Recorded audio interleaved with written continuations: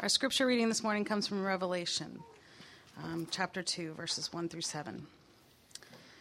To the angel of the church in Ephesus write, the words of him who holds the 7 stars in his right hand, who walks among the 7 gold lampstands. I know your works, your toil, and your patient endurance, and how you cannot bear with those who are evil, but have tested those who call themselves apostles and are not, and found them to be false. I know you are enduring patiently and bearing up for my name's sake, and you have not grown weary. But I have this against you, that you have abandoned the love you had at first. Remember, therefore, from where you have fallen, repent, and do the works you did at first. If not, I will come to you and remove your lampstand from its place, unless you repent. Yet this you have. You hate the works of the Nicolaitans, which I also hate. He who has an ear, let him hear what the Spirit has what the Spirit says to the churches. To the one who conquers, I will grant to eat the tree of life, which is in the paradise of God. Let's pray together. Father, we pray that as we spend the next few minutes just reflecting on your word, Lord, and what it means for us, not just as a church, but what it means for us individually, Father, we pray that you would open our eyes. Father, there's so much things going on in life. There's anxieties, there's difficulties, there's worries, there's pressure from our families, from our workplace, there's pressures from health concerns, Lord. There's so much that can weigh heavy on our hearts, Father. There's so many things that can distract us from your goodness and your work in our hearts. So, Father, we pray this morning that all those things that tend to crowd into our minds would not distract us from seeing your beauty and your greatness, would not distract us from experiencing your gospel anew and afresh here this morning. We pray all this in Christ's name. Amen. For the next couple weeks until we get to Memorial Day, we're going to look through the book of Revelation. But we're going to look at certain sections of the Revelation. We're not going to do the entire book, but we're going to look at certain sections. But the whole book tells visions. It tells several visions that the Apostle John saw when he was on the island of Patmos. Tradition tells us that John, at this point in his life, is really an old man. He's in the twilight or the last few years of his life. Now, if you're with us on Easter, when we last saw John, he had just experienced a really powerful moment of belief in his life. He had heard that the stone had been rolled away from the front of the tomb, so he ran to the tomb, he looked inside, he saw that it was empty, and he experienced powerful belief in that moment. Well, when we pick up our story in the book of Revelation, John has changed a lot. He is now an old man who's experienced many different things. He's seen Jesus resurrected. He saw Jesus ascend back into heaven. He most likely witnessed the arrival of the Holy Spirit that we read about in Acts chapter 2, and he saw this movement of Jesus explode all throughout the ancient world in really powerful ways. He saw all of his friends that were really cowards at the crucifixion. He saw all of his friends become powerful pillars of the church, powerful advocates for the gospel of Jesus Christ. So much so that almost every single one of them was martyred because of their faith. He saw his friend Peter hung upside down on a cross, being executed for his faith because he would not renounce Jesus Christ. He saw Christianity expand beyond Jerusalem into the nearby towns and ultimately to the very ends of the earth, all throughout the ancient world.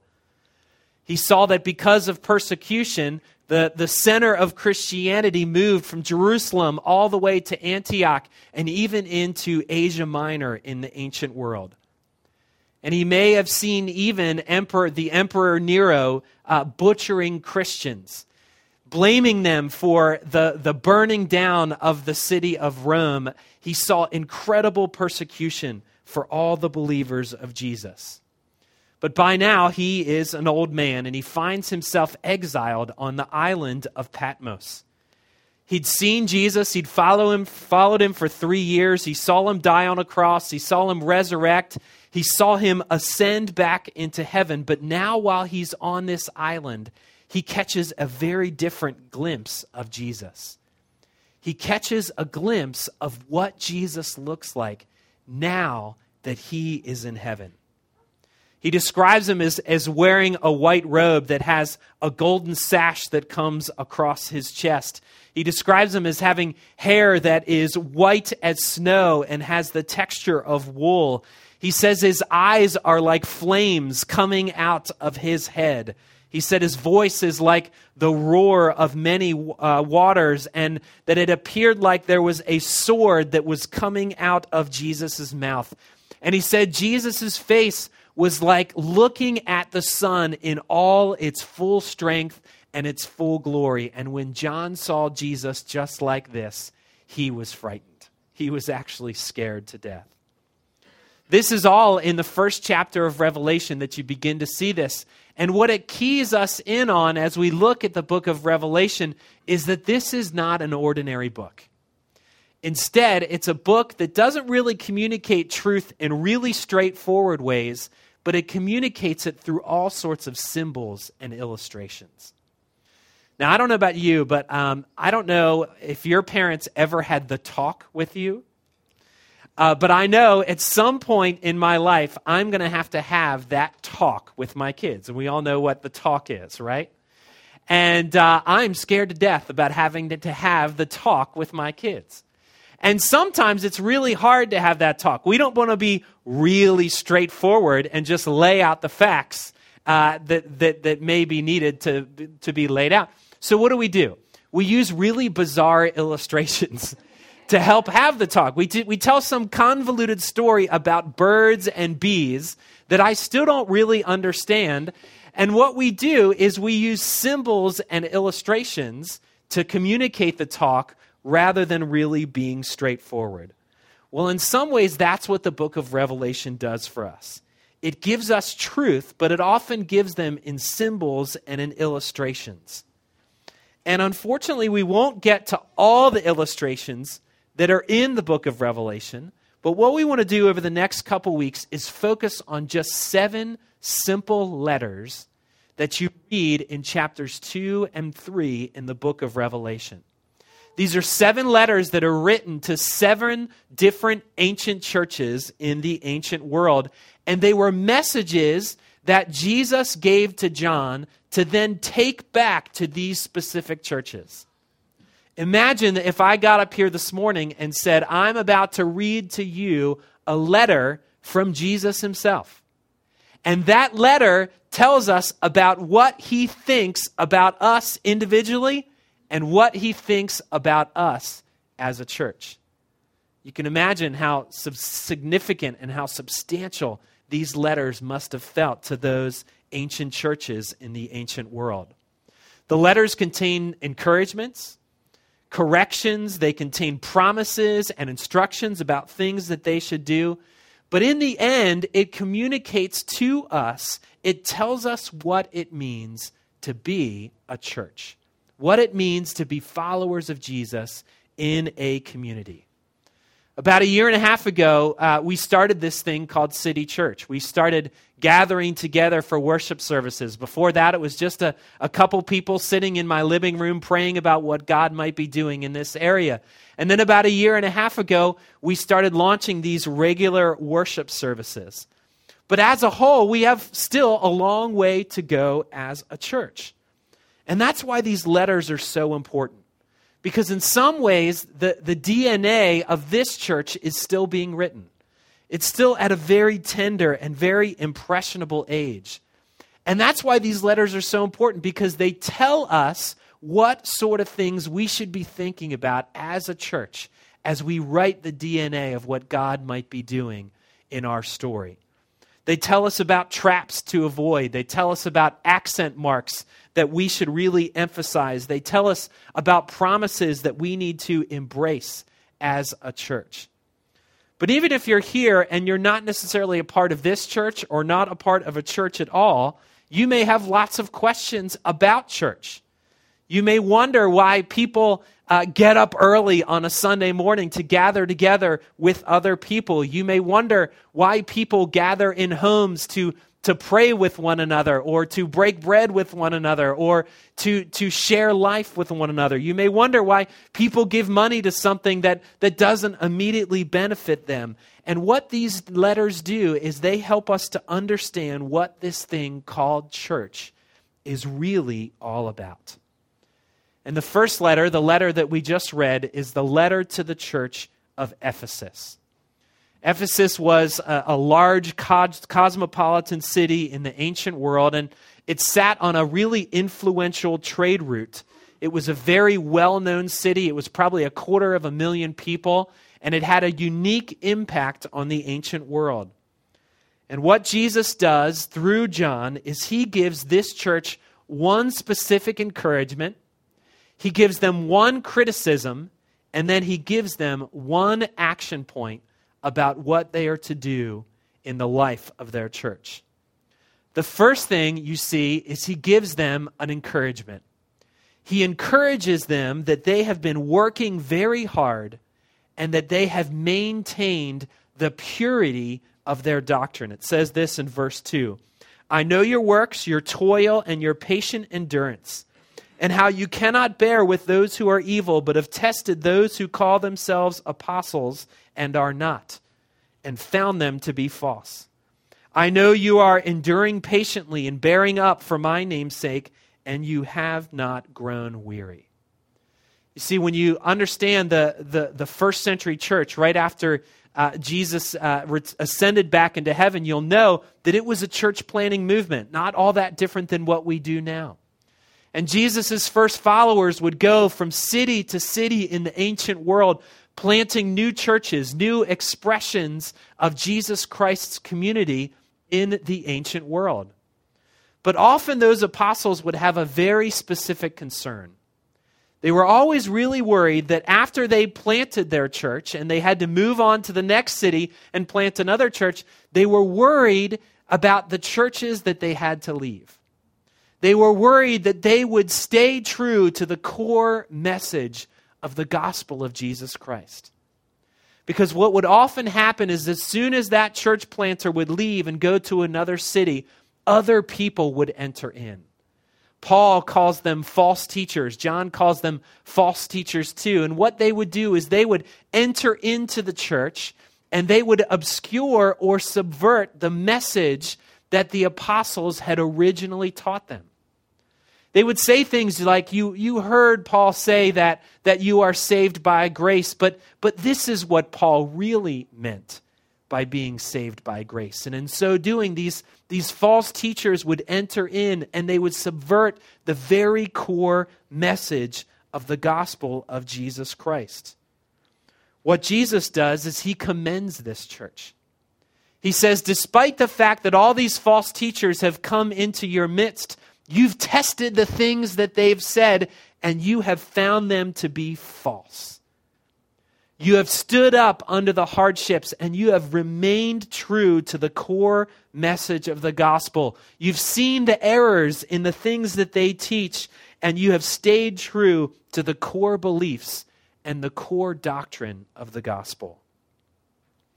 Now, though things may be different today, there are many attempts to subvert even this core message of the gospel today.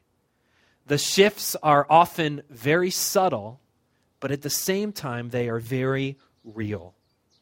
And it's why we as a church, why we as City Church, and why we as individuals must stay grounded in the message of the gospel. It has to be our core identity as people and our core identity as a community of faith. Because when we stray away from the message of the gospel, we actually stray away from what it means to even be a church. We must stay true to it because it stays true to us. And what Jesus encourages the church at Ephesus with is that they have stayed true to the message of the gospel. But Jesus doesn't just offer them an encouragement. He also offers them a criticism. And it reminded me of what one author said when he said this: every virtue carries within itself the seeds of its own destruction. Jesus criticizes the Ephesian church with something very profound. He says that they have lost their first love. He says this in verse 4, "But I have this against you, that you have abandoned the love that you had at first." This week I met with a man who once pastored an extremely large church in Northern Virginia. He pastored there for about 10 years, and at the very end of his 10 years of pastoring, he built a huge building. He led his church in one of these huge building campaigns, and he built this just mega kind of worship center. But secretly, all the time while he was building and all the time while they moved in, he was miserable. He wasn't happy pastoring this large church. He wasn't happy overseeing some massive building campaign, and he did what everybody does when they're miserable. He snuck away a couple times a week to a blues bar. He figured, if I hang out in a blues bar, I'm not going to see anybody else from my church if I hang out in this blues bar. And he was so miserable, it was a place for him to just hang out and to be himself. Well, after spending countless amounts of nights in this blues bar, he started to have conversations with all these people that were surrounding him. And then all of a sudden, what he decided to do is he said, I'm going to leave this massive big church that I've led for the past 10 years, and instead, I'm going to start a church in a blues bar. And that's what he did. He started a church in a blues bar. Every Sunday, they get about 150 people. Half of them don't even believe the very things that he teaches, but just hang out with him anyway. He's done funerals in the blues bar. He's done weddings in the blues bar. And he even has Easter Sunday service in this blues bar. And he says he's the happiest he's ever been in his life. He wrote a book about his experience, and now he travels all around the world meeting with kind of pastors and individuals about what it means to really share their faith. And he said one thing that's really important that he's discovered over all of his travels is the very thing that is talked about in this letter to the Ephesians.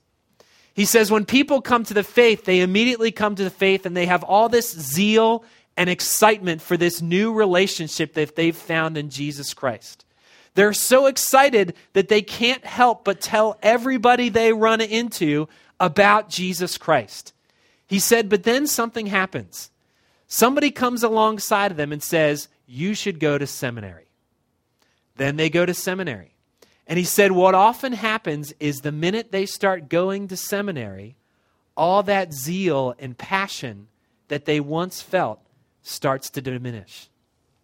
He said the death blow is when pastors get their doctorate. When pastors get their doctorate, when they get their advanced degree, they might as well hang up their boots because all their passion and all their zeal for seeing lost people come to Christ has been taken away. Now, why is that? I don't know. I don't know the answer as to why that is the trend. And frankly, he doesn't know the reason either. But for whatever reason, for some reason, it seems that once our intellectual side of the faith grows, for whatever reason, our passion and our zeal for God tends to diminish. It most certainly shouldn't be this way. You'd think that the more we learn about God, the more we grow in our relationship with Him, the more it should stoke our passion. But in practicality, the opposite is often very true. Sadly, this is often the reality that happens. And it was the problem of this church in Ephesus. They could hunt out heresy and defend doctrine better than any other church. Good as anyone else, but in the process, their love had disappeared.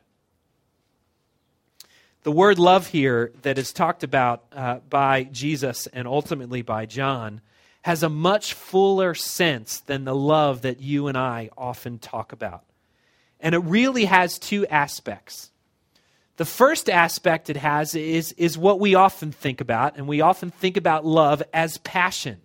It is this white-hot energy and zeal that we have for something that has won our affections.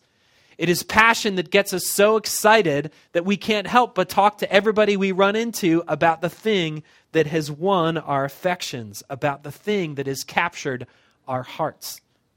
But there's another aspect to this love as well, and that is love that is more like a virtue. Love that has the idea of passion translated into action.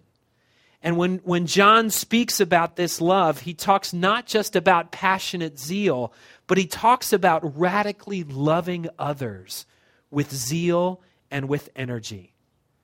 This kind of love, this love as a virtue, is a conscious choice not just to love others because it benefits us, but to love others in order for us to bestow ourselves and our love upon them. It's choosing not to live for ourselves, but instead live radically for those that God puts in our path. This week I'm going to start premarital counseling with another couple that I'm going to begin, I think I'm marrying in July.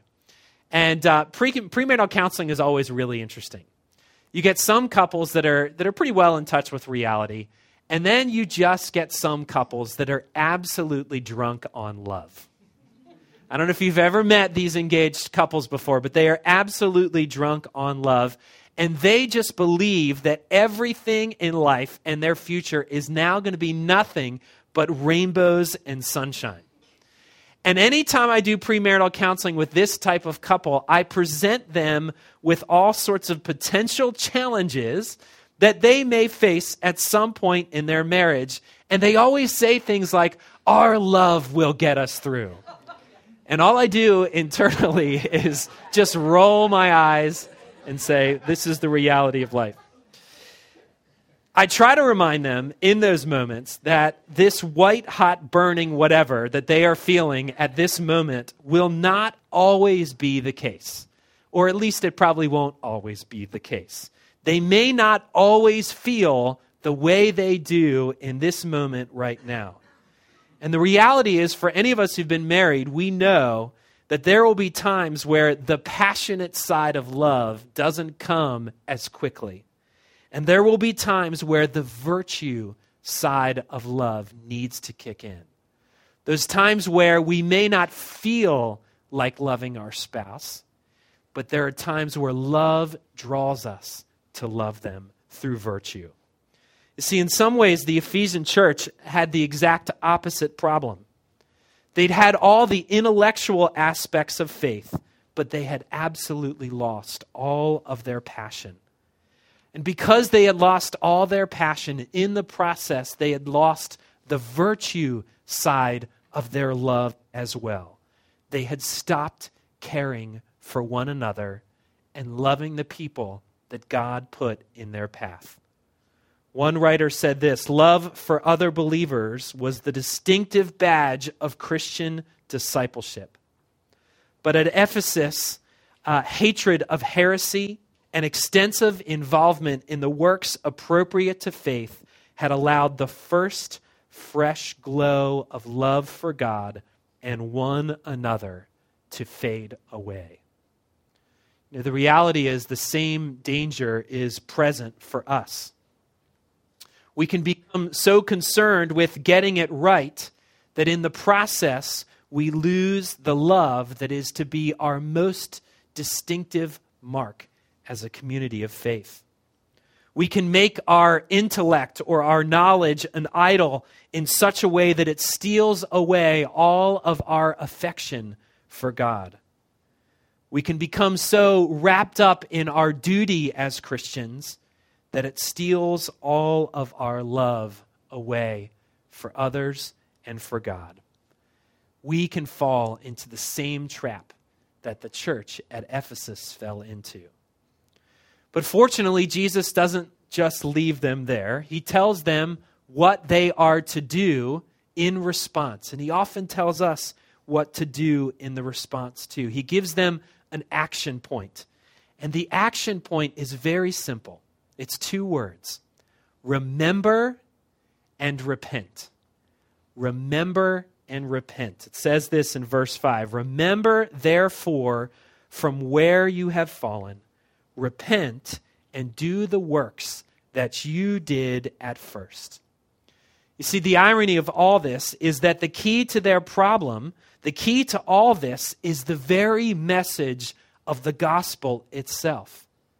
See, Jesus says to them, remember from where you have fallen. See, he realizes that the Ephesian church is just like us. We tend to be incredibly forgetful people.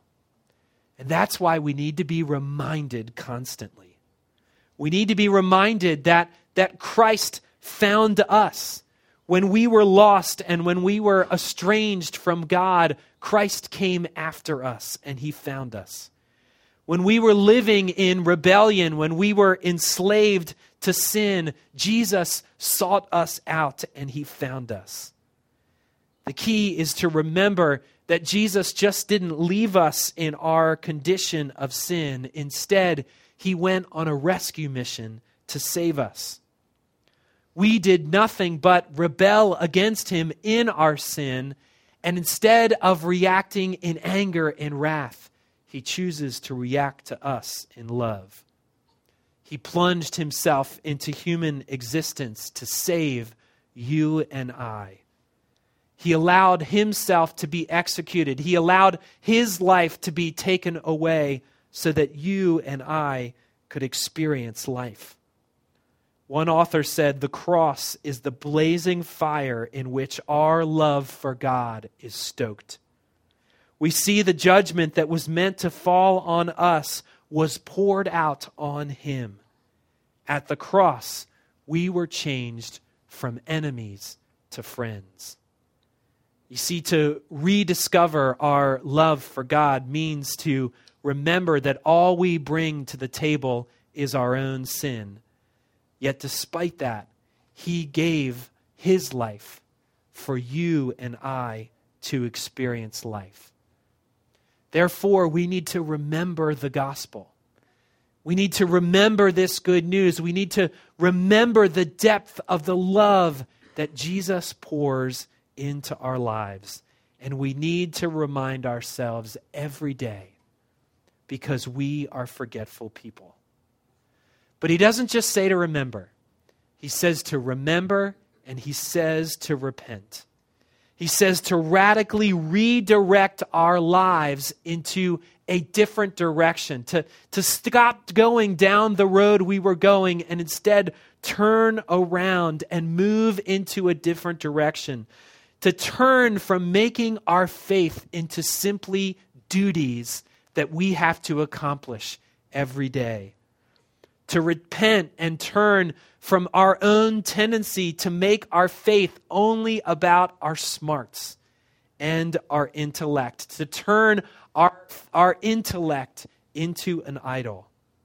Because the same warning is there for you and I as it is for the church at Ephesus. We have to ask ourselves, has our faith simply become an intellectual exercise? Has our identity as believers, is it more about getting it than all the other people out there in the rest of the world? Has it become all about duty and weeding out those who truly don't get morality or get the gospel? Have we lost our love at our most fundamental level? If so, God calls us to do the very same thing he called the Ephesian church to do. He calls us to rediscover a passion for him as we remember what he's done for us, as we repent of our sin, and we come more and more to terms with the deep love that he has poured into our lives.